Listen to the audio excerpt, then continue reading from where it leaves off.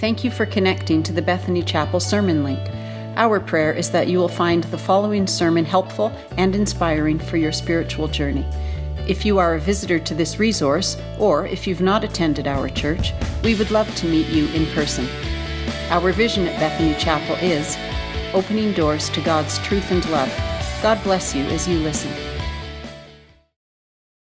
Well, good morning. It's great to see each of you here and great to be joined by many of you online as well. Well, I mentioned this a while back. I've got a little space before our Christmas series, and we have a missions week coming up in a couple of weeks as well. And I said I would come back to our series, Raw, or Real Authentic Worship. It was a series we started in the summer on the Psalms. And so when we have little breaks between other series, I want to be able to bounce back to that. And we're going to do that today with one of the greatest pieces of ancient literature that's ever been written. It was actually written by Moses, the leader of Israel. I've entitled our message, Life is Short, Too Short. In the movie Gladiator, the movie begins with an incredible battle scene. The Roman army is in the north of Europe for its final battle against the Germanic tribes. In the movie, at least, this is sort of the last frontier before Roman dominion. The battle lines are drawn. The infantry and the cavalry are ready to attack. The infantry from the front, the cavalry in the woods from behind, from different directions. Fireballs from giant catapults are raining on the enemy positions. And just before the attack, General Maximus Decimus Meridius, who's Russell Crowe, if you haven't seen the movie, gives a speech to his cavalry where he is trying to sort of pump them up for this charge where many of them could lose their lives. His theology is a little suspect as he references Elysium, not heaven, but anyway, it's a great movie.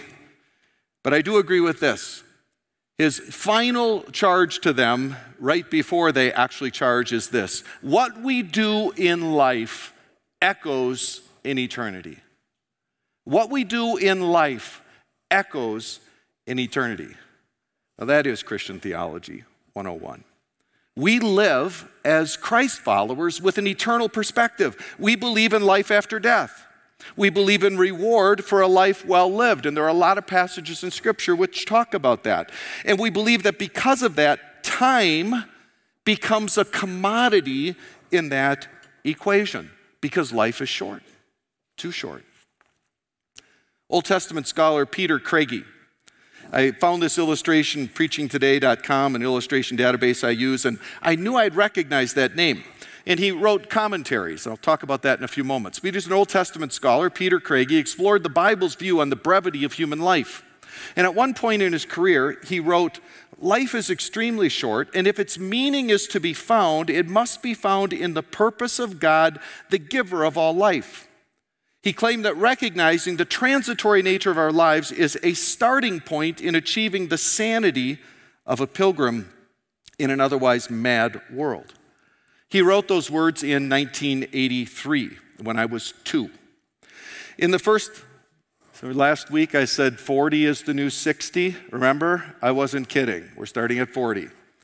So he wrote those in 1983 in the first of 3 planned volumes on the Psalms. So he started a 3-volume set in the Psalms. He got through the first volume in a prestigious scholarly commentary series known as Word Biblical Commentary. 2 years later, he died in a car accident, leaving his commentary incomplete. He was 47. His life was taken before he and his loved ones expected, before he could accomplish his good and worthy goals. Yet in his short life, he bore witness to the breathtaking horizon of eternity. He bore witness to how embracing our mortal limits go hand in hand with offering our mortal bodies to the Lord of life. He lost his life while reflecting on the brevity of life. He never got to Psalm 90, which talks about that. He wrote a book on the Psalms, Psalm 1 through 50. Now, what's fascinating about this, I knew I recognized that name. I started looking it up. And as I'm looking it up, I'm seeing he's got things about, I believe, about Ugaritic or Old Semitic languages that were published by the University of Calgary. And so I go to his biography. And he's a really famous scholar. If he would have lived, he would have been one of the most well-known Old Testament scholars of my lifetime. He wrote a commentary on Deuteronomy in the New International Commentary in the Old Testament series set. He wrote on Psalms 1 through 50 right before he died for Word Biblical Commentary, which is a well-known commentary set. He was an expert in Semitic languages. He died on September 26, 1985. He'd written many other commentaries, many other things about Old Testament Semitic languages. He died in a car accident on September 26, 1985, in Alberta. He died as the vice president of academics at the University of Calgary. It's a small world. Life is short. Too short. I want to read with you one of the greatest pieces of literature that's really ever been written. To me, this is superior to David's work in Psalm 23. It's Psalm 90. It's on page 432 in the Old Testament, in your Bible in front of you, page 432. It is a classic piece of ancient literature written by Moses. So it's likely one of the oldest, if not the oldest, psalm as well. Psalm 90, page 432. A prayer of Moses, the man of God. Lord, you have been our dwelling place in all generations. Before the mountains were born, or you gave birth to the earth and the world, even from everlasting to everlasting, you are God. You turn man back to dust and say, return, O children of men. For 1,000 years in your sight are like yesterday when it passes by, or as a watch in the night. You have swept them away like a flood. They fall asleep. In the morning they're like grass which sprouts new. In the morning it flourishes and sprouts anew, and toward evening it fades and withers away. For we have been consumed by your anger. By your wrath we have been dismayed. You have placed our iniquities before you and our secret sins in the light of your presence. All our days have declined in your fury. We finished our years with a sigh. As for the days of our life, they contain 70 years, or if due to strength, 80 years. Yet their pride is but labor and sorrow, for soon it's gone and we fly away. Who understands the power of your anger and your fury according to the fear that is due you? So teach us to number our days, that we may present to you a heart of wisdom. Do return, O Lord. How long will it be? And be sorry for your servants. Oh, satisfy us in the morning with your loving kindness, that we may sing for joy and be glad all our days. Make us glad according to the days you've afflicted us, all the years we've seen evil. Let your work appear to your servants and your majesty to their children. Let the favor of the Lord our God be upon us, and confirm for us the work of our hands. Yes, confirm or establish the work of our hands. Now, there are very few theological concepts that I find almost impossible to grasp, because to me the Bible makes sense and there are some difficult things in it, but the reality is people have been talking about it for thousands of years, and so they've kind of, there are different sides of the equation and various questions and arguments, but in general, God is not illogical. And difficult passages and difficult theological issues have explanations, and if you've studied the Bible your whole life, you kind of rest on certain explanations for things that are difficult. Tough theological questions aren't new. They all have answers to some degree, whether we like them or not. But one thing I find impossible to grasp, it kind of gives you the old brain freeze, like you just drank the slushy. That is the eternality of God. I cannot get my brain around that. The future eternality of God is easy. I have no problem with a God who begins today and lasts forever. He's God. I have no problem with the future eternality of you and I, that once we were conceived, we were eternal beings and we would last forever. I don't have any issue with that. It's the beginning of God that is difficult for all of us to comprehend because he has no beginning. It's, as we talked about in our last series, it's what we have in common with the atheists. We both have exactly the same problem. They can't explain how all things came into being without a first cause or a first mover. That is the problem with atheism. But in fairness to the atheists, we can't explain how God came into being as people who believe he had no beginning. We both have this problem with first cause. He described himself to Israel as I am, which means basically the self-existent one. He had no beginning.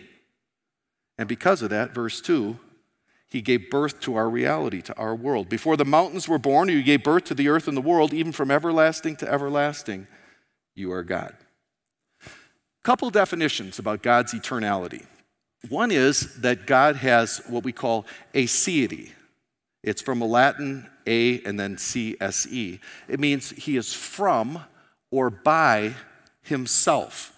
Now, you're never going to find that word in the Bible, but that word is sort of described in the Bible by God's self-existence. This is his aseity. Some say this is God's first attribute. Others would say God's primary attribute is holiness, but some say this is sort of a primary attribute before that because it's absolutely necessary for everything else.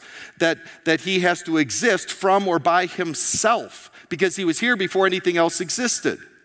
He is not anywhere in any way dependent on anything outside of himself. He has sufficient resources within himself for all that he is and all that he does. This is his aseity. God's eternality is God's aseity with respect to time. He exists above and apart from time. He enters time to accomplish his purposes, but God doesn't think about his eternality because he just is. We think about it because we're not eternal until we come into existence. The Bible begins not with an explanation of how God got here. In the beginning, God. Because it's our beginning. It's the earth's beginning. God was already. So we think about God's eternality because of our short lives on earth, hence Psalm 90. That's what Moses is saying. He says, you turn man back to dust. We come and go. You're the constant. 1,000 years are just like yesterday in the mind of God. 1,000 years, a watch in the night. Like if you're a shepherd, you're on duty for 4 hours during one of those watches of the night. 1,000 years are like 4 hours. You sweep us away like a flood. Not like just a river, but like a flood where, you see something up on the right and it's in the water and the flood is crashing so fast within moments it's gone. That's your life. He says we're like new grass in high heat. If you've ever tried to grow new grass, you know what he's talking about. You have some spots on your yard because of, whatever, the dog or whatever through the winter, and so you're going to plant some new grass, so you scrape up the ground, you put out some grass seed, and you know that as soon as that grass comes up, especially here, it's kind of dry, you have to water it every day or that grass will come up one day, and within a day or two, it's gone. And that was the climate that Moses wrote in. He said, that's your existence. That's our existence compared to an eternal God. Reminds me of the guy who went to the doctor. The doctor says, well, I have some bad news for you. And he'd gone for a checkup, got a call. He wasn't able to talk to the doctor for a day or so. And finally he gets a hold of the doctor. He goes in there. The doctor says, you got 48 hours to live. The guy says, well, that is bad news. The doctor says, I got some worse news. What could be worse than that? I've been trying to get a hold of you since yesterday.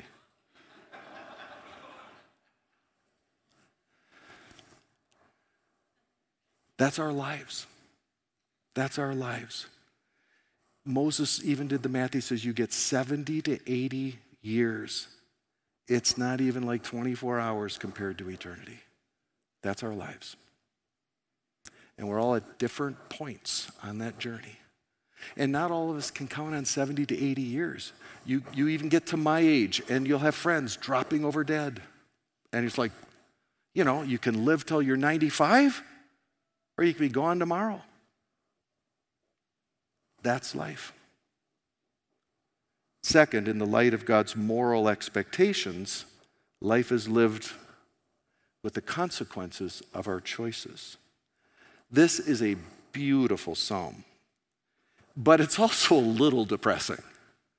But it was written by Moses. The superscriptions are in the Hebrew Bible. They're actually the first verses. Now, I've talked about how there's a little controversy over whether these first words above the Psalms are actually included in the originals. And by that, I wouldn't mean God's eternity and man's transitoriness. I believe that's just the editors of this particular version. But a prayer of Moses, the man of God, is the superscription. It's the beginning of the Psalm. If you go to the Hebrew Bible, that's actually going to be verse 1. And so liberal scholars have said, well, those are just added later, here, and they're trying to take away sort of the authorship of some of these Psalms. We have no reason to really question these, because in the oldest Hebrew Bibles, they do exist. And again, they're first verses in those Bibles. So we assume this is Moses. Psalm says it's Moses. So Moses writes this extremely thoughtful but borderline depressing psalm. And the question is, when did he write it? When were things like this that he would put something like this to writing? Well, I doubt if it was written when he was young. He grew up as an adopted prince in Egypt, as you know, and things were pretty good for him. So I doubt if he's writing it then, because he would have written a happy psalm. Although I don't know if Moses had a lot of happy psalm moments, but he would have written something happier. I doubt if it was written while the nation watched God humble Egypt. Moses comes back from sort of the land of promise. He goes back over to Egypt, and God has told him to tell the Pharaoh to let the Israelites go, as they've been in slavery for hundreds of years. And then Moses watched and was used as a tool of God as God humbled the nation of Egypt with all those plagues. I don't think it's written then. That would be a much happier psalm as well, a victory psalm. And I doubt if it was written after sort of in that post-Exodus period when they're heading to Canaan. They just experienced miracles. So even though it doesn't say it, I think it's pretty safe to assume that this followed the first and worst church business meeting in history, when things really went south for the nation of Israel. So after years of slavery, Moses comes to rescue God's people. He goes back to Egypt, and as we just said, God humbled Egypt with a series of plagues. The nation of Israel is living in the land of Goshen, sort of a suburb of Egypt, if you will, of the capital, and they're there, and these plagues are avoiding the nation of Israel, but they're just punishing the nation of Egypt. Finally, that sort of breaks down Pharaoh's will, and Pharaoh lets them leave, and then he makes a quick change of mind. He's like, I'm just not going to do this. His pride sort of wells back up, and he decides to take his army, and he might just either force them to come back or wipe them out, but he's chasing them to the Red Sea. Israel's pinned against the Red Sea, and then we have that great miracle where God moves the walls of water back, and you have multiple generations walking through the Red Sea. I just watched the movie with Christian Bale, and you'd see that, like the gods of Egypt. You know what I'm talking about? You haven't seen that? A lot of times when they take Bible stories and put them to life, they really wreck them. And I didn't think, they wrecked them, but they didn't wreck them quite as bad as I expected. So it was pretty cool. I mean, they're walking through on dry land, and then, the Egyptians are thinking, well, if they can do it, we can do it. Our gods are with us. That army goes out and follows them. The waves of water come back over them, destroys much of the army of Egypt.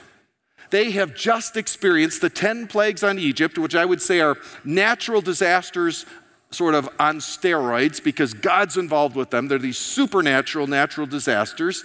Now they've seen God open the Red Sea.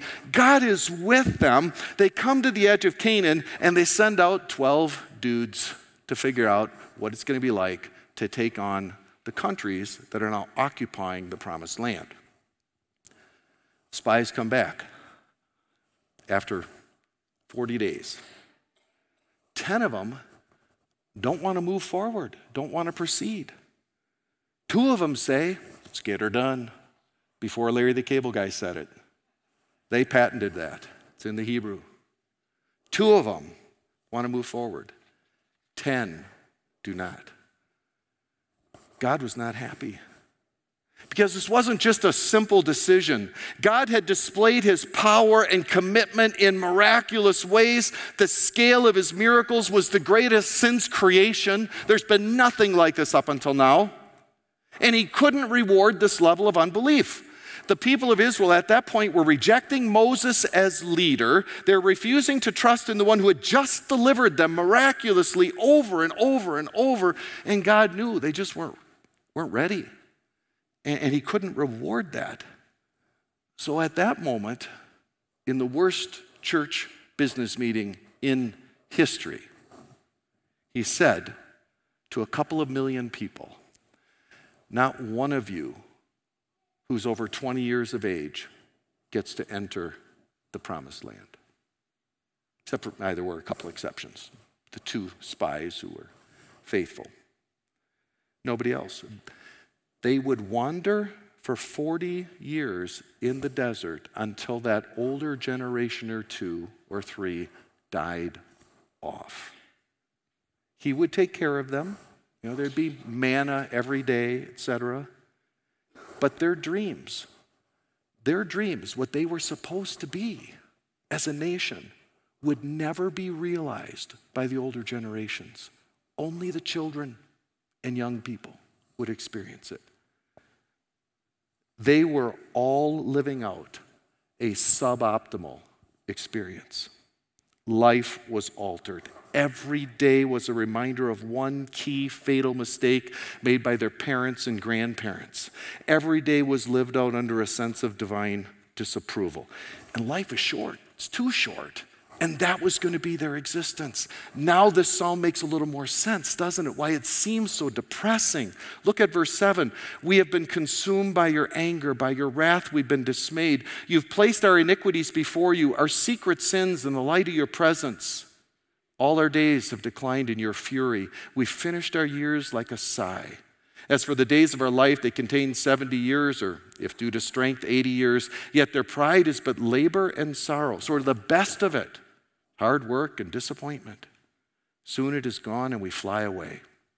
Who understands the power of your anger and your fury according to the fear that is due you? Makes a little more sense now. They were living out a suboptimal existence. Now, we're not Old Testament Israel, right? We're not Old Testament Israel. We're modern day Canadians, right? But we live with regret. We're not typically, very few of us are probably living out plan A in our lives, like the perfect life. Because in all of our lives, we get off the path, we make some choices.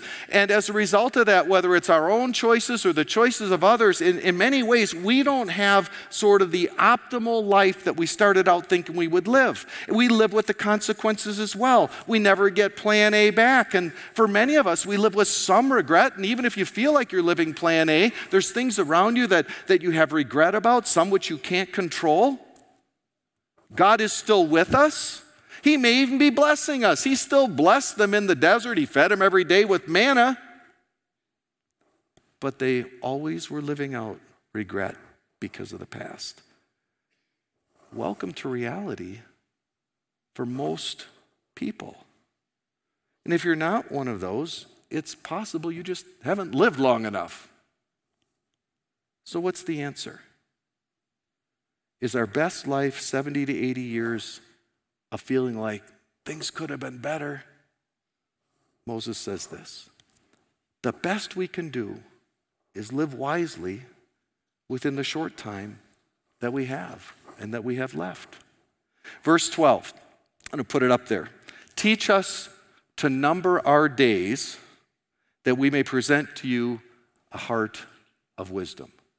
Teach us to number our days that we may present to you a heart of wisdom. Now, this addresses kind of both issues that we've talked about and adds a third. It addresses the brevity of life. God, we need you to help us to number our days because they are so short. So it's addressing that issue, which we've talked about, and it's sort of addressing, how do we live without regret? It addresses God's expectations and their consequences on us. The reality is wisdom is a skill. If you look at the word in Old Testament culture, the way it's used in some contexts, if you had a bricklayer, he would have the wisdom in bricklaying. If you had a musician, the wisdom in music, it was like a skill. The word means skill. And so it's the skill of living a life with the fear of God in mind. That's wisdom. But it also adds an element here. Right after this verse, it addresses an appeal to God to show mercy. It actually says, God, be sorry for us, verse 13. Verse 14, it says, God, be loyal to us. And it uses the word chesed, which is the Hebrew word for God's covenant commitment to Israel. And then it says, restore joy in verse 15. Act greatly in verse 16. Give meaning to our broken lives, verse 17. He's begging God to help them to take the time that they have left and add meaning to it. The best we can do is live wisely within the short time that we have. Life is short, too short apps. Let's think about a few things as we close here before communion. First, take the long look when you're at an ethical crossroads. Psalm 90 one of the greatest psalms written by Moses, was completely avoidable. Now, he may still have written a nice psalm, but this isn't really one that you want to write because it was completely avoidable. What if the 12 spies came back to Israel and they just said, you know what, guys, gals, it's not going to be easy. It is not going to be easy. But God is with us. Remember what he did for us back in Egypt. Remember the Red Sea when generations of you were walking across, experiencing a real miracle. They could have said, you know, there's going to be some battles, but Moses hasn't led us astray yet, so we got him. Moses is our man. If he can't do it, nobody can. They could have said that.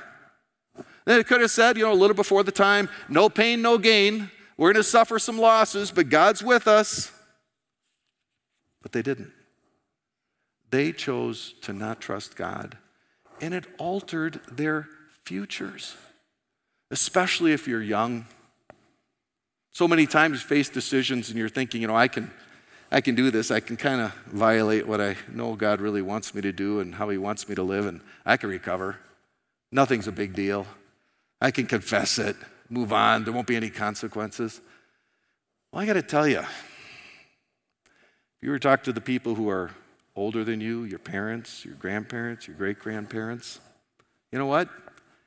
We have regrets about things we did when we were young at times. And in some cases, they altered lives a bit. If you're young, be wise early.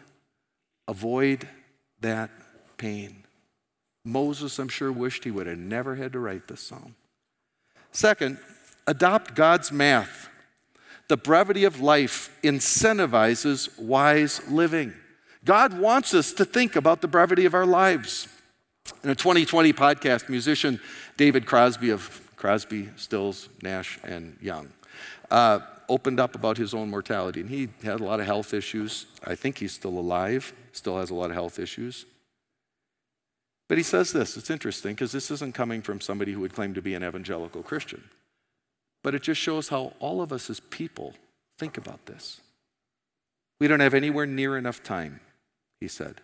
I didn't start figuring out who I was until I was in my 50s. Yeah. And here I am just now finally having adjusted my life to where I'm happy most of the time and I'm going to die. You know, it's very tough. I got a dozen things I still want to learn.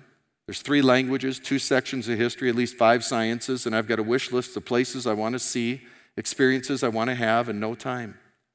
And it's worse than that. I wasted years of time that I could have now to use if I hadn't wasted them. And he's probably talking about, you may not know him, he's got a significant drug history. He had his liver replaced a while back. I think Phil Collins, if you're familiar with Phil Collins, famous musician, great voice. Phil Collins? Never mind. Phil Collins paid for David Crosby's liver transplant. So he said, here I am looking at death. You have a feeling about your own mortality. Everybody does. My feeling is that it's probably imminent. I'm not likely to live too much longer. And so what does that do? Well, it makes you want to get a whole lot done. I'm singing every day. I'm not as distressed by the death part as I am by the lack of time. The death part, I don't do it in a regular enough fashion to claim to be a Buddhist, but I think the Buddhists got it right. I always have thought that.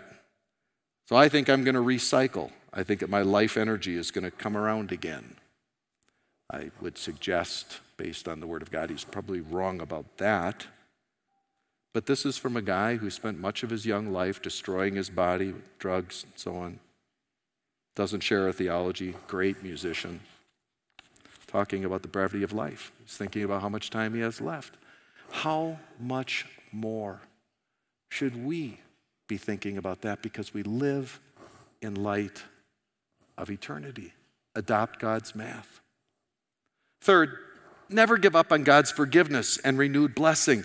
Nobody lives a perfect life. And I love the fact that when Moses is talking about this, I mean, it is a somewhat depressing psalm. I'm sure everyone's, learning, hey, Moses is writing something for us, and then they start, spreading it out and expanding, the copyists are writing it down, getting the scrolls out to different tribes and, different clans and so on. And they're like, hey, this is going to be exciting. And then they read this depressing psalm, Moses is writing something.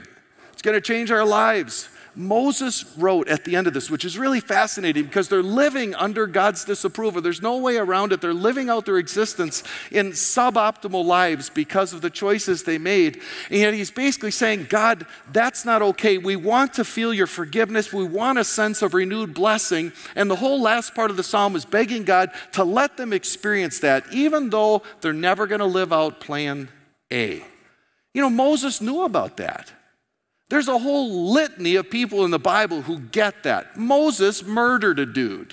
He was on the run for murder. Now, I know when we're little, you know, and you go to Sunday school, it's like, oh, Moses killed an Egyptian. I guess that's okay. You know, and the Sunday school teacher doesn't necessarily tell you, that was actually murder, they're supposed to kill him for it. But sometimes the editor of Scripture doesn't always tell you the moral commentary about what people do. We're supposed to conclude, yeah, you don't get to kill people. Moses killed an Egyptian. He was a murderer. David committed adultery and murder. Paul was killing Christians, and he was doing it legally. It wasn't like against the law. He's killing Christians. Then he became one. He realized that wasn't a good idea.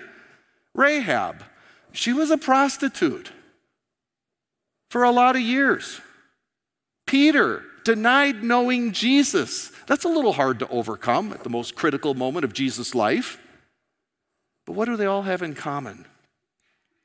Big mistakes.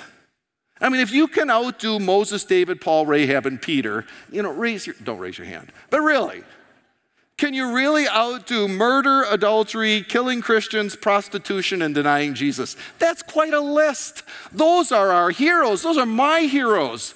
They're like the bad boys and bad girls of the Bible. What do they have in common? Big mistakes. Second, they got up. They moved on. Third, they grew from them. They were better, in some cases, as a result of their failures. Never give up on God's forgiveness and renewed blessing. You haven't done anything that God can't get up from. Can you? Moses was begging God to kind of give them that joy of salvation and to recognize there's still life, there's still a future for us. And finally, remember, you will rarely be rewarded later for something you're not working on now. Now, that's from Pastor Paul, that's not from Moses. But the point is, we want to have this eternal perspective in mind. We want to think that way. And yet often, we don't really gear our lives towards getting the result of that, towards getting that reward. So like if you're here and you're young, you might think, I'm 12 and I want an Olympic gold in the marathon, and I'm 12. Well, you know what you should probably do? Start running, a little every day. Get some tennies. You want an Olympic gold in the biathlon? You know what you should do? You should probably have a gun and learn to shoot, and you should probably ski some. You're just not going to get an Olympic gold in the biathlon. You have a goal to be a brain surgeon, and you're 15. You know what you should probably do? Actually get good grades in high school and college, because we just don't give that scalpel to just anybody. You want God's reward when we pass into eternity someday? Do the things that would get that for you. Live like it today, because life is short. Remember, you'll rarely be rewarded for something you're not working towards now. God, we thank you for your word. And I thank you for this reminder of what our lives are ultimately like compared to you. Compared to your moral perfection and the fact that you are here forever. As the psalmist said, may we live our lives purposefully as a result of that. Teach us to number our days that we may have hearts of wisdom. Now, as we enter into a time of communion, I pray that you would bring us back to those moments in history where you did so much to give us the forgiveness and the lives that we have today and in the future. In Jesus' name, amen. Thanks for listening to this sermon. We hope you found it connected you to the God of truth and love, who we worship and serve at Bethany Chapel. If you have any questions or want to connect to any of our pastors, go online to bethanychapel.com and click Come. Thanks again, and God bless you.